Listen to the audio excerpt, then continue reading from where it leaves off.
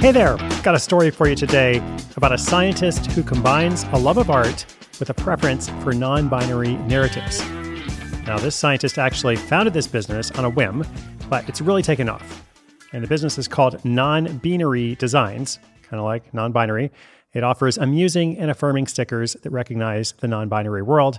And so accordingly, today's featured case study uses the non-binary pronouns they and them. I'm going to refer mostly to Sam, the founder and creator. Story is called Conservation Scientist Designs and Sells Non-Binary Stickers. I should say non-binary and awesome stickers because the designs are just so fun. But I'll tell you a bit about that and the business model, of course, in this short, action-packed episode. Less than 10 minutes a day, stories coming right up.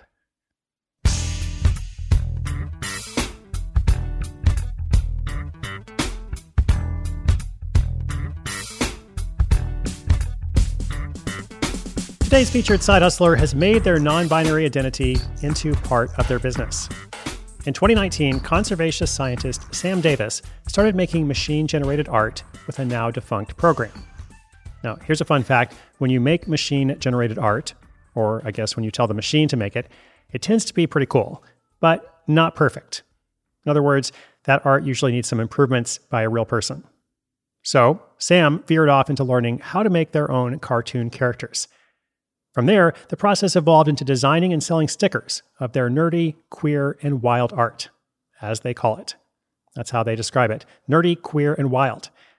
For instance, there's a magnet of a praying mantis that says strong female role models, and a sticker of a raccoon in front of a rainbow that says no gender, only trash. Like a trash panda, I assume. Sam figured it's a small enough niche that they could get some sales even without much marketing.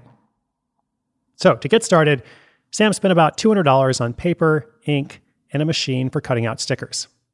Then, they headed out for their first foray into sales, a local Pride event. The tent was in an awful location. Sam felt unprepared and admits to being terrible at face-to-face customer service. Fortunately, Sam's husband was there, and he helped make the first few sales.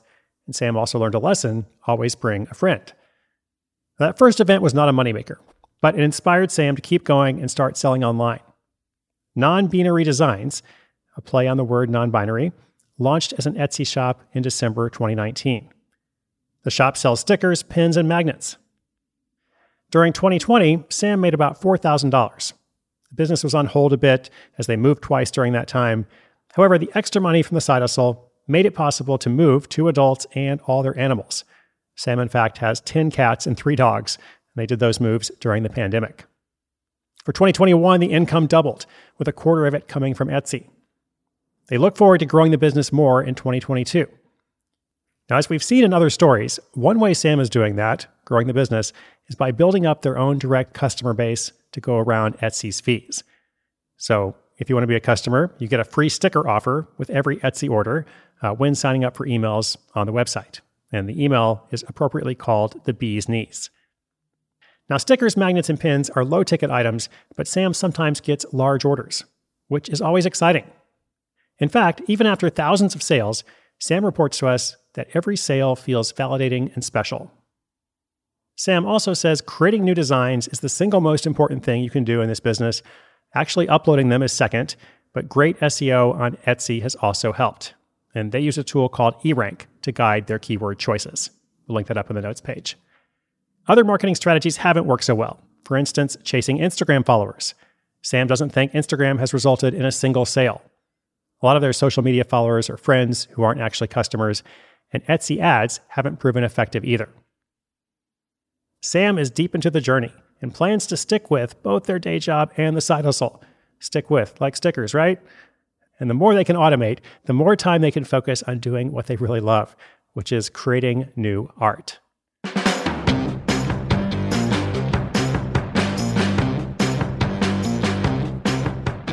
Awesome. I really appreciate Sam sharing that story with us.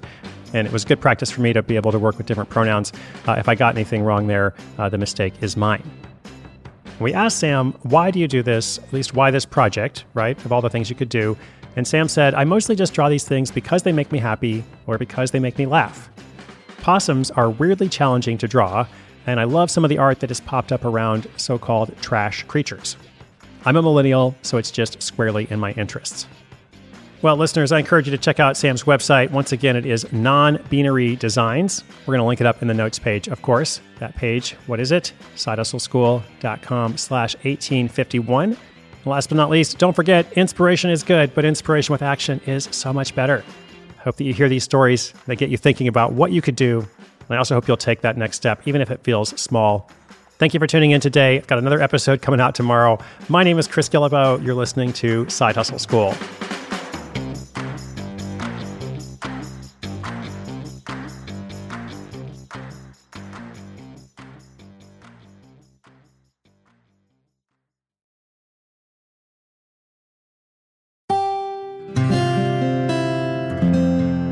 From the Onward Project.